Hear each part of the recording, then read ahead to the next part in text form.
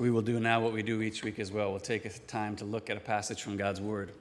And we'll talk about what it means and why it matters and what we should do about it. So if you have a Bible with you, a Bible app, anything like that, would you turn to our passage today, Matthew 13, beginning at verse 44.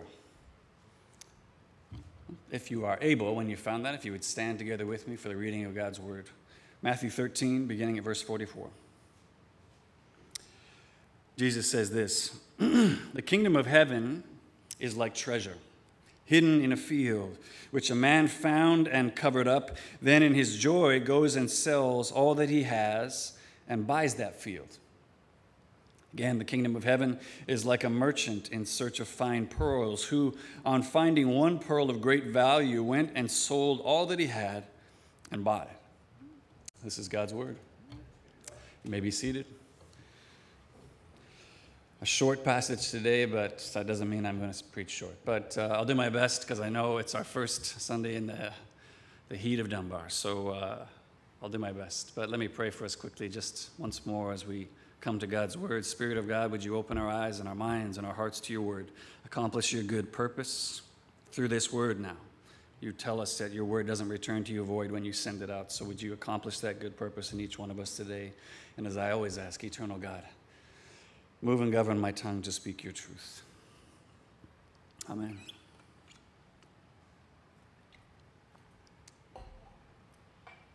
Well, when a man loves a woman, it's like he can't keep his mind on anything else. He would trade the world for this good thing that he's found, give up all his comforts, spend his very last dime just trying to hold on to this thing that he needs so much. Or at least says Percy Sledge in his famous classic 1966 love song, When a Man Loves a Woman. But, you know, in my own experience of the matter, he's not wrong. I mean, that is how it goes, right? I mean, when you find that person who fills up your heart as well as your eyes, it's like everything changes. Everything changes about the way you see. Your priorities shift radically. It's the exact opposite of that experience of what you often see on those shows we get stuck watching late night in hotel rooms, like Antiques Roadshow or American Pickers or whatever, where you've got something and you're not sure whether it's like a gold mine or it's just worthless.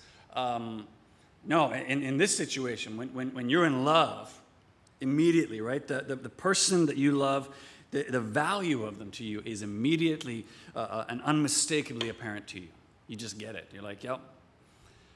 Which I think is exactly what we see illustrated in these two parables that Jesus is sharing with his disciples in our passage today, namely the immediate understanding of the inestimable value of God's kingdom, represented by both this treasure hidden in a field and this pearl of great value found by the merchant. For a look at this, I mean, you see them acting in the exact same ways, the same kind of seemingly irrational accounting as those people who are in love, right? They're assessing all that they have as worth nothing compared to this treasure that they found. In fact, if you look closely, really, the only real difference between these two men is that one of them is actually searching for treasure and the other isn't searching for treasure at all. But either way, both of them sell everything they have in order to gain this treasure which they've discovered. But the problem is that what is true of being in love with someone can also be true of the treasure of God's kingdom. That is, either because of challenges, difficulties, because of the luster or shininess of the treasure wanes over time, what was once of inestimable value to us can become commonplace, can begin to be in competition with other things. And so while Jesus is undoubtedly highlighting the supreme sell the farm kind of value of the kingdom for the ones who first come to discover it, I mean, that's undoubtedly what the main focus of these parables are about. He's saying the one who first discovers this, they see the value and they sell everything they have. I think implicit within Jesus' description is also a call for those of us who've already found the treasure of a new life in Jesus, to assess whether we're still valuing citizenship in God's kingdom as worthy of everything we have to give. Do we still see God's kingdom as worthy of everything that we have to give? So what that means is there's something for everyone this morning. Whether you're just exploring the Christian faith or you've been a follower of Jesus for decades, there's something for everybody here today. So in order to help us see what Jesus is showing us here about rightly assessing or maybe reassessing the value of the kingdom, I want to look at our passage today just in two simple ways. We're going to talk about love at first sight and then keeping love alive. Just those two things, love at first sight and keeping love alive. So if you closed your Bibles, your Bible app, whatever it is, would you open them again with me to that passage? I want you to follow along, see what I'm looking at here. Come with me into this passage as Jesus describes this inestimable value of new life in his kingdom, as well as what he says is the only right response to that treasure once you've discovered it. Okay, so let's look first of all at love at first sight. And I know, I can already feel the eye rolling of just love at first sight. I get it. That's kind of a silly, ridiculous kind of phrase that's not based at all in reality, because it's based on this flawed assumption that you can actually love someone without knowing anything about them. I mean, obviously, that's not possible, no matter what the fairy tales say. And yet, that being said, I think we also know what most people mean when they say that, right? We know what they're talking about, that beyond just mere physical attraction, there's a sense. There's something when they meet that person, you can't put your finger on it, but it just immediately draws your heart along with your gaze. I think that's what most people mean by love at first sight. I mean, that's certainly what I experienced when I met Sarah, my wife. I'm almost glad she's not here today to hear this, or either she would fact check me or I'd get all choked up, emotional talking about it, looking at her. But we were both attending 10th Avenue Alliance, a church over on Ontario Street at the time. And yeah, man, from the second I saw her, it was like immediate, hooked, locked on like a tractor beam. Couldn't take my eyes off her. It was just like, I'm in. And maybe you'd say, well, come on. I mean, Sarah's a beautiful woman. Like, what's exceptional about that? Like, yeah, you liked what you saw. It's not exceptional, but here's what made it different. I was at a stage in my life where I had been basically chewed up and spit out by love. Okay, I was just deeply damaged, heart deeply wrecked. And so at that stage in my life, I had basically sworn off any kind of romantic relationships. I was done, I was checked out. I'm like, you know what, I need a break from this. I need to just step away and heal and recover. And yet, didn't matter. Something about Sarah touched something inside me that despite the damage, despite the hurt, despite the fear, still made me want to suddenly risk again. Maybe want to sacrifice again for someone. And honestly, I didn't feel like I could ever do that again, or at least not for a long time.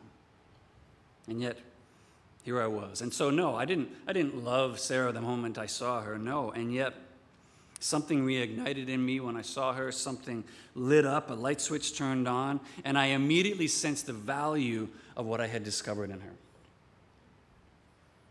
And I think that's exactly what Jesus is describing here in these parables as it relates to the instantaneous assessment of value that these men had in discovering their treasure. And we know that that's how they felt because more than just admiration, their immediate assessment led to radical action. Right? Sacrifice of everything they had in order to attain it. And look, if you see there in verse 44, far more than just kind of begrudging, hand-wringing sort of resignation, like, oh, I don't want to, but I guess I'll pay. No, look, they sacrificed everything they had with joy at the thought of gaining this treasure. If I can get that, oh man, I'll sell all this stuff in order to get that. That's their response in order to discovering this treasure. I love the way F.D. Bruner describes their radical sacrificial action, noting this. He says, one could say that joy is the engine of sacrifice if it were not for the fact that neither the farmer nor the merchant thinks for a moment he's making a sacrifice at all. Because of the surpassing value of the treasure in each case, selling was no sacrifice, it was good business. It was a joy. Now, a few quick things to mention about this parable. First of all, we learn back in verse 36, if you look there, Jesus is alone with his disciples in a house when he shares these two parables with them. He's not talking to the crowds in general. And I mentioned that just in particular because of what we talked about 2 weeks ago about Jesus' stated purpose in the parables, that they are both to conceal and reveal. The fact that Jesus is here alone with his disciples, teaching them in private, that tells us this is meant to be more of a revelation. He's revealing the hidden secrets of the kingdom.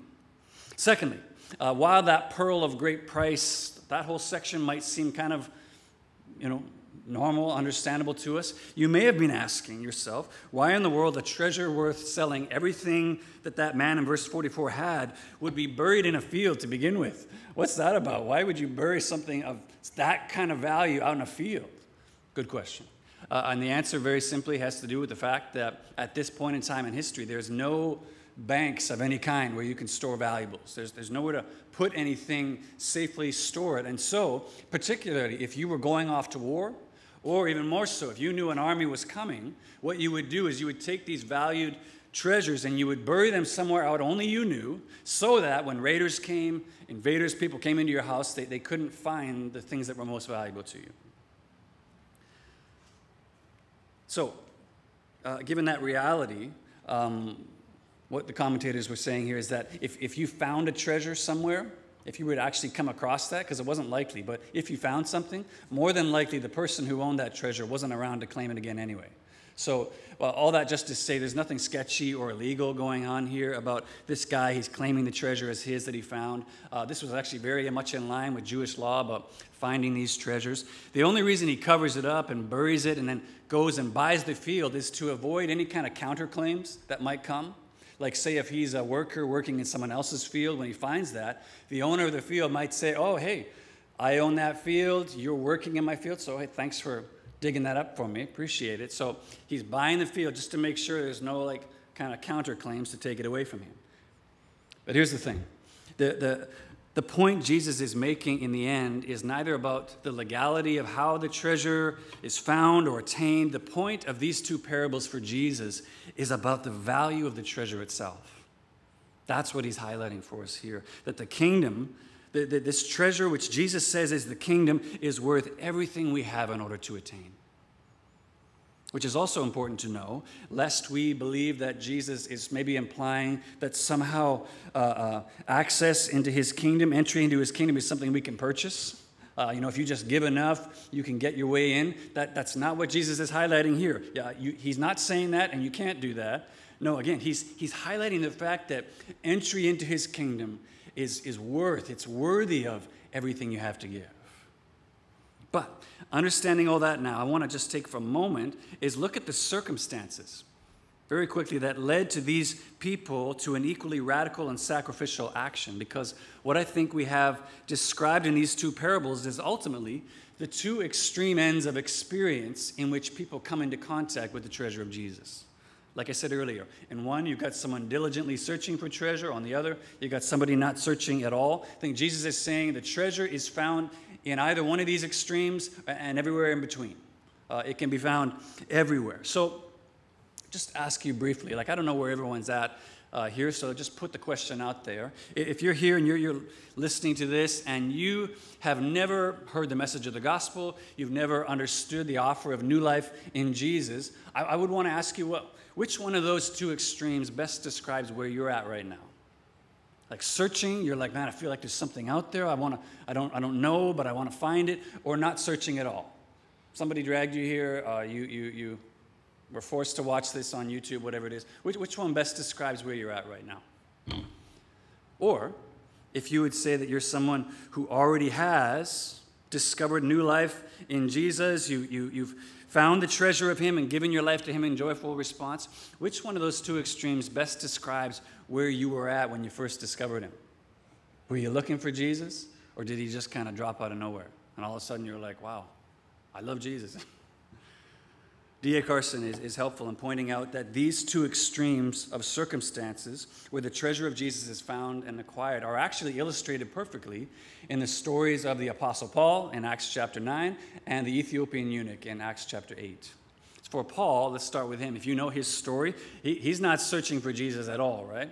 If anything, Paul is trying to stomp out every last trace of Jesus from the earth, doesn't want anything to do with him, and yet The moment the resurrected Jesus appeared to Saul of Tarsus on that road to Damascus, all of a sudden he discovered the true treasure of Jesus.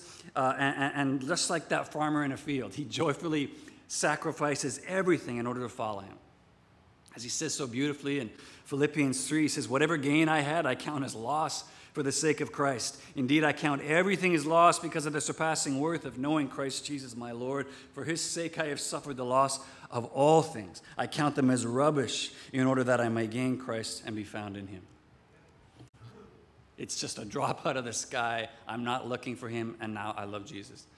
Then, on the other side, we got the Ethiopian eunuch, a man diligently searching for God. He's searching for God in the temple in Jerusalem. He's searching for God in the scriptures. Desperate to find the treasure his heart is longing to find, and yet then along comes Philip running up alongside his chariot. He explains to him, he unpacks the Jesus of the scriptures, and suddenly he immediately sees the treasure of Jesus. He recognizes the value of him, and he sacrifices everything, committing his life to Jesus in the waters of baptism. Which one sounds most like you? Either where you are presently or where you were before you discovered the treasure of Jesus. Here's the thing. The good news, first of all, for sowers of the gospel, and I say that because, remember, Jesus is telling this parable to his disciples who are already followers of his. The good news, first of all, for sowers of the gospel is that Jesus is able to reach people at both ends of the spectrum. Searching for Jesus, not searching for him, neither of those is a limitation to him. Secondly, neither man needs to be convinced to give up everything for the treasure once they found it. You notice that? When the treasure was discovered, they immediately understood its value, and like Eliza Schuyler when she first meets Alexander Hamilton and her heart goes boom, they just immediately joyfully give everything they have in order to attain it. And I mention that because it's not everything, but I wonder if sometimes the reason people don't respond more positively to our gospel proclamation is because we spend so much time focusing on people's need for Jesus. And you've got this sin that separated you from God. Our world is so broken by sin. All these things that describe people's need for Jesus, and not nearly enough time focusing on the beauty of Jesus. The treasure that he is, who he is and what he's like and what he's done for us in order for us to be known by him and to know him. I wonder if that wouldn't make a lot more difference because our hearts are motivated by treasure, aren't they? Maybe we need to spend more time pointing to the treasure that Jesus truly is, while talking about the need as well.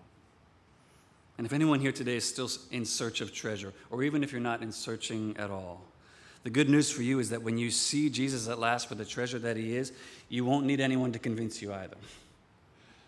You won't need anyone to convince you or do anything like that. And I think that's the fear for people a lot of times when it comes to faith and religion and church. The fear is either like, how am I going to know if it's happened? How am I going to know if there's anything different in me? Or the fear is, am I being tricked into something and it's not actually real? How am I going to know? When the reality is that just like that farmer in a field, just like that merchant with his pearl, just like me that Sunday morning at 10th Avenue Alliance, the value of that treasure, when you see it, it'll become immediately apparent to you. And you'll know, here's how you'll know. Because the immediate response of your heart will be love. It'll be love at first sight. And you will joyfully give everything you have in order to have it. Okay, so that's love at first sight. The last thing I want to look at together with you is how do we keep love alive once we have it? Which I think is incredibly important to know. So let's look lastly at keeping love alive. Keeping love alive. And we need to look at this because although I've said it, admittedly, Jesus doesn't state explicitly in his teaching, I think implicit in his teaching, that that entry into the kingdom of heaven through faith in him is worth everything we have to give. I think implicit in that teaching is the question to those of us who have fallen in love with Jesus, who have acquired entry into his kingdom by faith, do you still see Jesus as worthy of everything you have to give? Do you still feel that way about him? And I think this is where the language of love and relationships comes back into play again, right? Because it's one thing to have joy the day you first meet. It's one thing to have joy the first couple months together, maybe even the first year and a bit together. It's another thing to maintain that joy in one another 10, 20, 47 years into the game. It's a whole different thing, right? Joy when you first see the value of someone is easy. It's like buying a puppy. First day you buy a puppy is awesome. It's joyful. It's exciting. Oh, isn't it awesome how they bark all the time? Oh, he peed on the rug, whatever. It's every day after that. That's the hard part, right? That's the challenge of like, okay, so now we're doing this. All right. How do we maintain that joy in this thing which once had so much value? And it's interesting because if you remember back from 2 weeks ago, and I trust you can remember that, in the parable of the sower, joy was the response. It's how Jesus described the reception of the seed of the gospel that's planted in rocky, shallow soil. I'll read it for you. Verse 20, Jesus says, "As for what was sown on the rocky ground, this is the one who hears the word and immediately receives it with joy, yet has no root in himself, but endures for a while, and when tribulation or persecution arises on account of the word, immediately he falls away." So that love at first sight with someone, it is joyful at first, but when challenges begin to emerge in the relationship, the bills, financial pressure starts to pile up, illness comes into the picture, the heat of sexual intimacy goes from like red hot to barely a simmer, whatever it is, and all of a sudden, that joyful desire to give everything we have in order to hold on to that treasure is gone. It's like, I don't know if I have that anymore. Or consider the thorny soil, the next soil that Jesus talked about there from his parables, where he said, the cares of the world and the deceitfulness of riches choke out the word so that it proves unfruitful. Remember, this is the soil where we ask Jesus to share control of our hearts with something else. You see it here. In either case, that initial response of joyfully selling all that we have in order to attain that treasure with Jesus can wane over time. When the polish and the shininess of that treasure begins to fade and continues to weaken if left unaddressed, that the love can continue to weaken, or it can prove that actually that joyful reception to begin with was always only kind of transactional to begin with.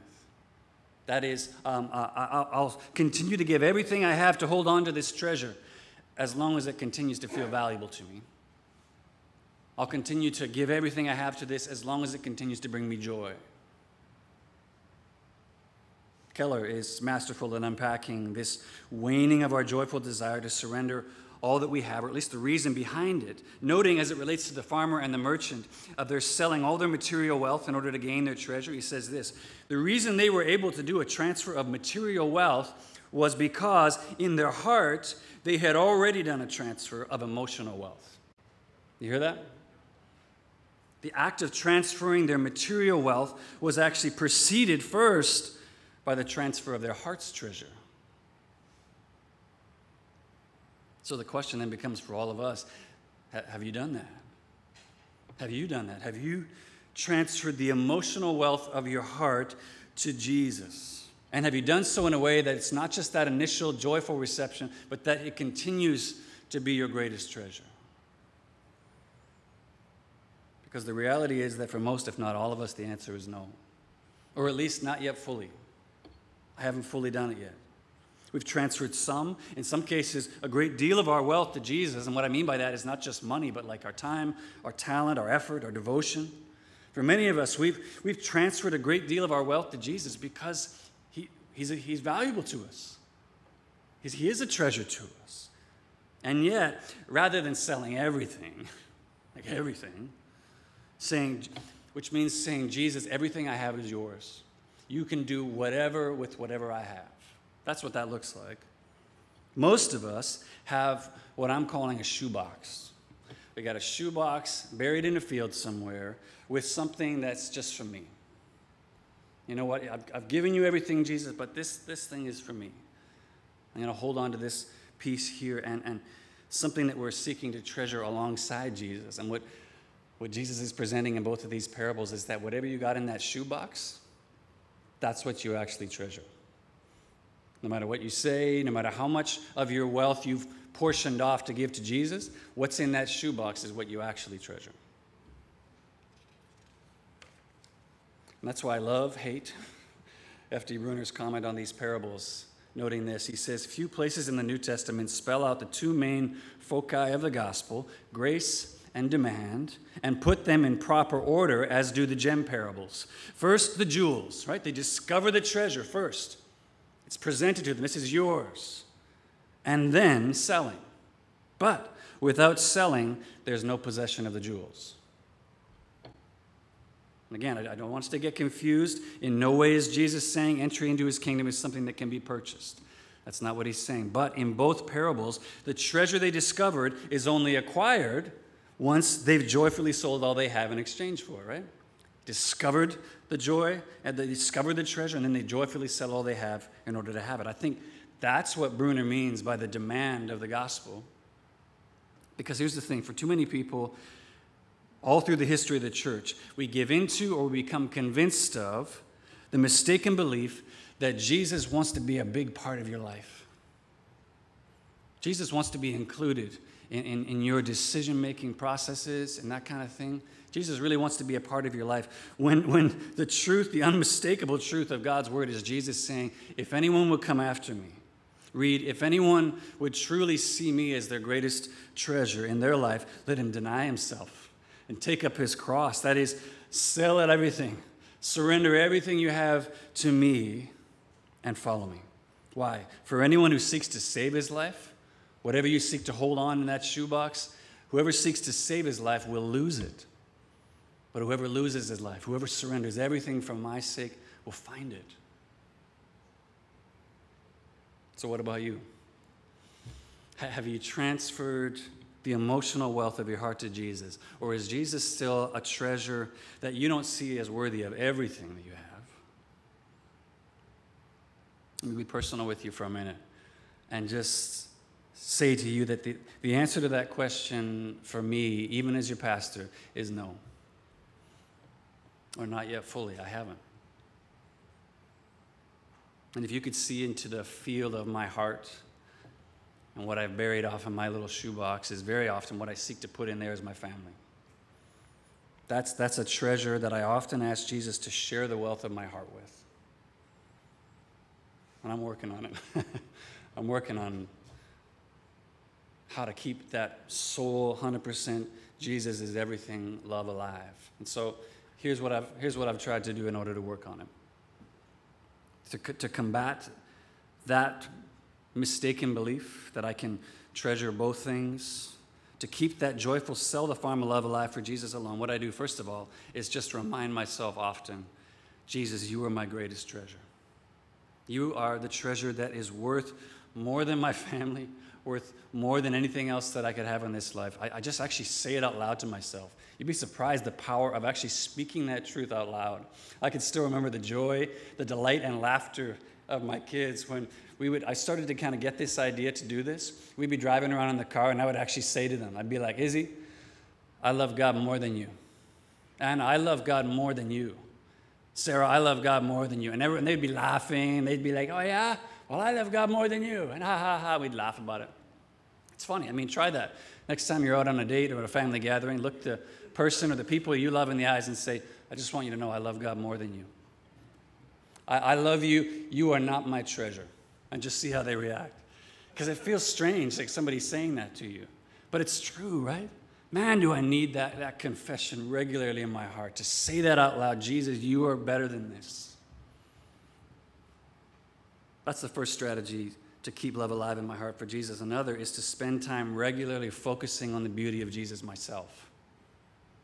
We talked about focusing more on that in our presentation of Jesus to other people, but I need to focus on that same thing just as much myself. I need to see it regularly and often. Not at all because the treasure of Jesus somehow becomes less valuable over time. It becomes less worth everything I have to give. No, but because, as the well-known hymn says so often, my heart is prone to wander. I'm prone to transfer the affections of my heart to other good things. And so maybe you're the exception to the rule. I don't know, but when it comes to focusing on the treasure of Jesus, here's what I know for myself. I can't accomplish that in 90 minutes once a week in a Sunday service gathering. When every other waking hour of my week I am walking through a trade show of shiny things vying for my heart's affection. 90 minutes sitting here with each other once a week on Sunday is not going to combat that pull to treasure other things. Which means, regular daily devotion. Time actually scheduled for time in God's Word, for time in prayer. Otherwise, it's never going to happen. It's never going to happen. So it means spending time in God's Word and prayer, all that stuff which we kind of sigh at. It's not something that I'm supposed to do because I'm a Christian. It's something we need to do. We need to do in order to combat that constantly pounding presentation that there's something better than Him that's constantly coming against us. I need to remind myself of the superior beauty and value of Jesus above all these other things that are vying for my attention and affection. Because when you see it, when you're looking at it, just like the farmer and the merchant, it's easy. The choice is joyful. You're like, of course that's worth more. It's only when we lose sight of the beauty of Jesus, as we all do, that the infinitely superior value of that treasure dims and begins to wane.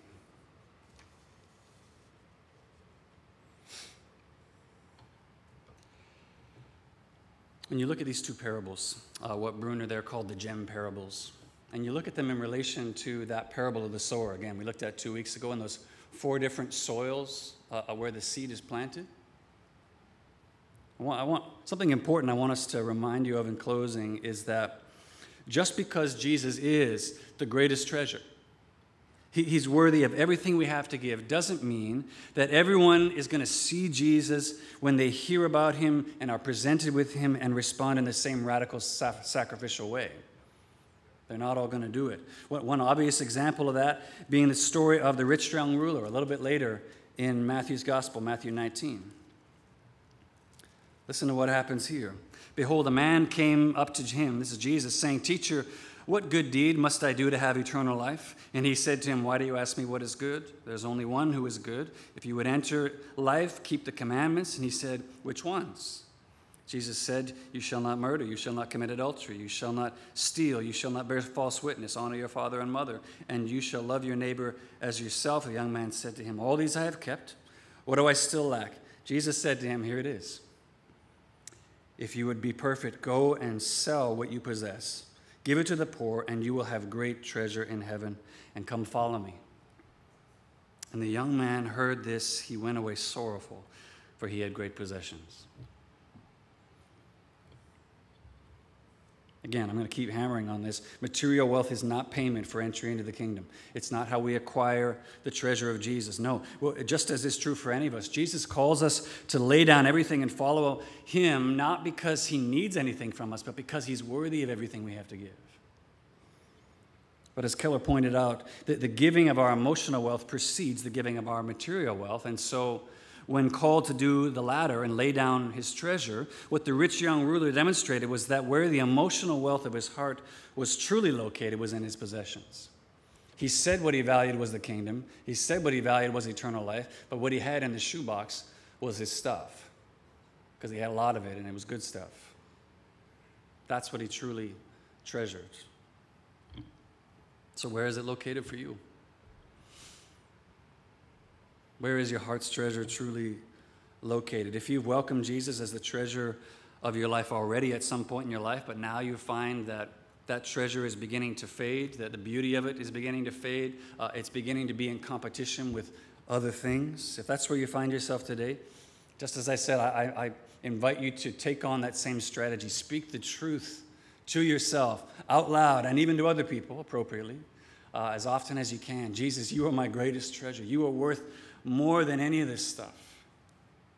And focus your heart often and regularly through the week on the beauty of Jesus, the character of Jesus, the self-giving of Jesus, to remind your heart of what it already knows, but regularly loses sight of.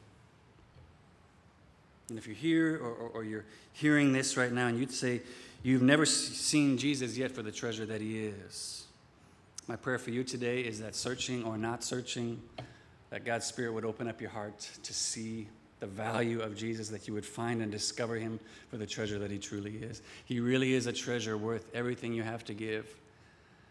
And he's worthy of it because he's the only God who gave everything in order to have you. But here's the thing. Last thing, promise.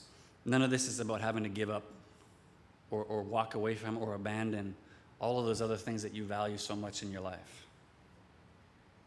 Not for a second. Sadly, that's what I think causes many people, like the rich young ruler, to walk away from faith, walk away from the treasure of Jesus, or continue to try to hold little pieces in shoeboxes, because we feel like what it means if I have to treasure Jesus above everything, I just have to get rid of everything else. I can't value anything else in my life. As though Jesus is saying, have nothing else of value in your life or you can't be my disciple. That's not the call of Jesus. The call of Jesus is something that I remind you of often here. Seek first the kingdom of God and his righteousness. Jesus saying, make me the first thing in your life, the highest value over everything else in your life, and all these other things that you value so much will be added unto you as well. Because you see, the call of Jesus, his purpose is never to take when he calls us to lay down everything, but only in order to give you those good gifts in a way that you can truly hold them. To give you those gifts in a way that you don't either crush them under expectation or you're crushed under disappointment when they fail to provide what only the treasure of Jesus ever could. We'll never do this on our own.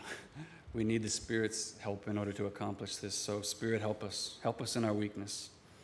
Help us to see you and seek out seeing the beauty of you always and often, to keep the affections of our heart first and foremost on you. I ask that in Jesus' name.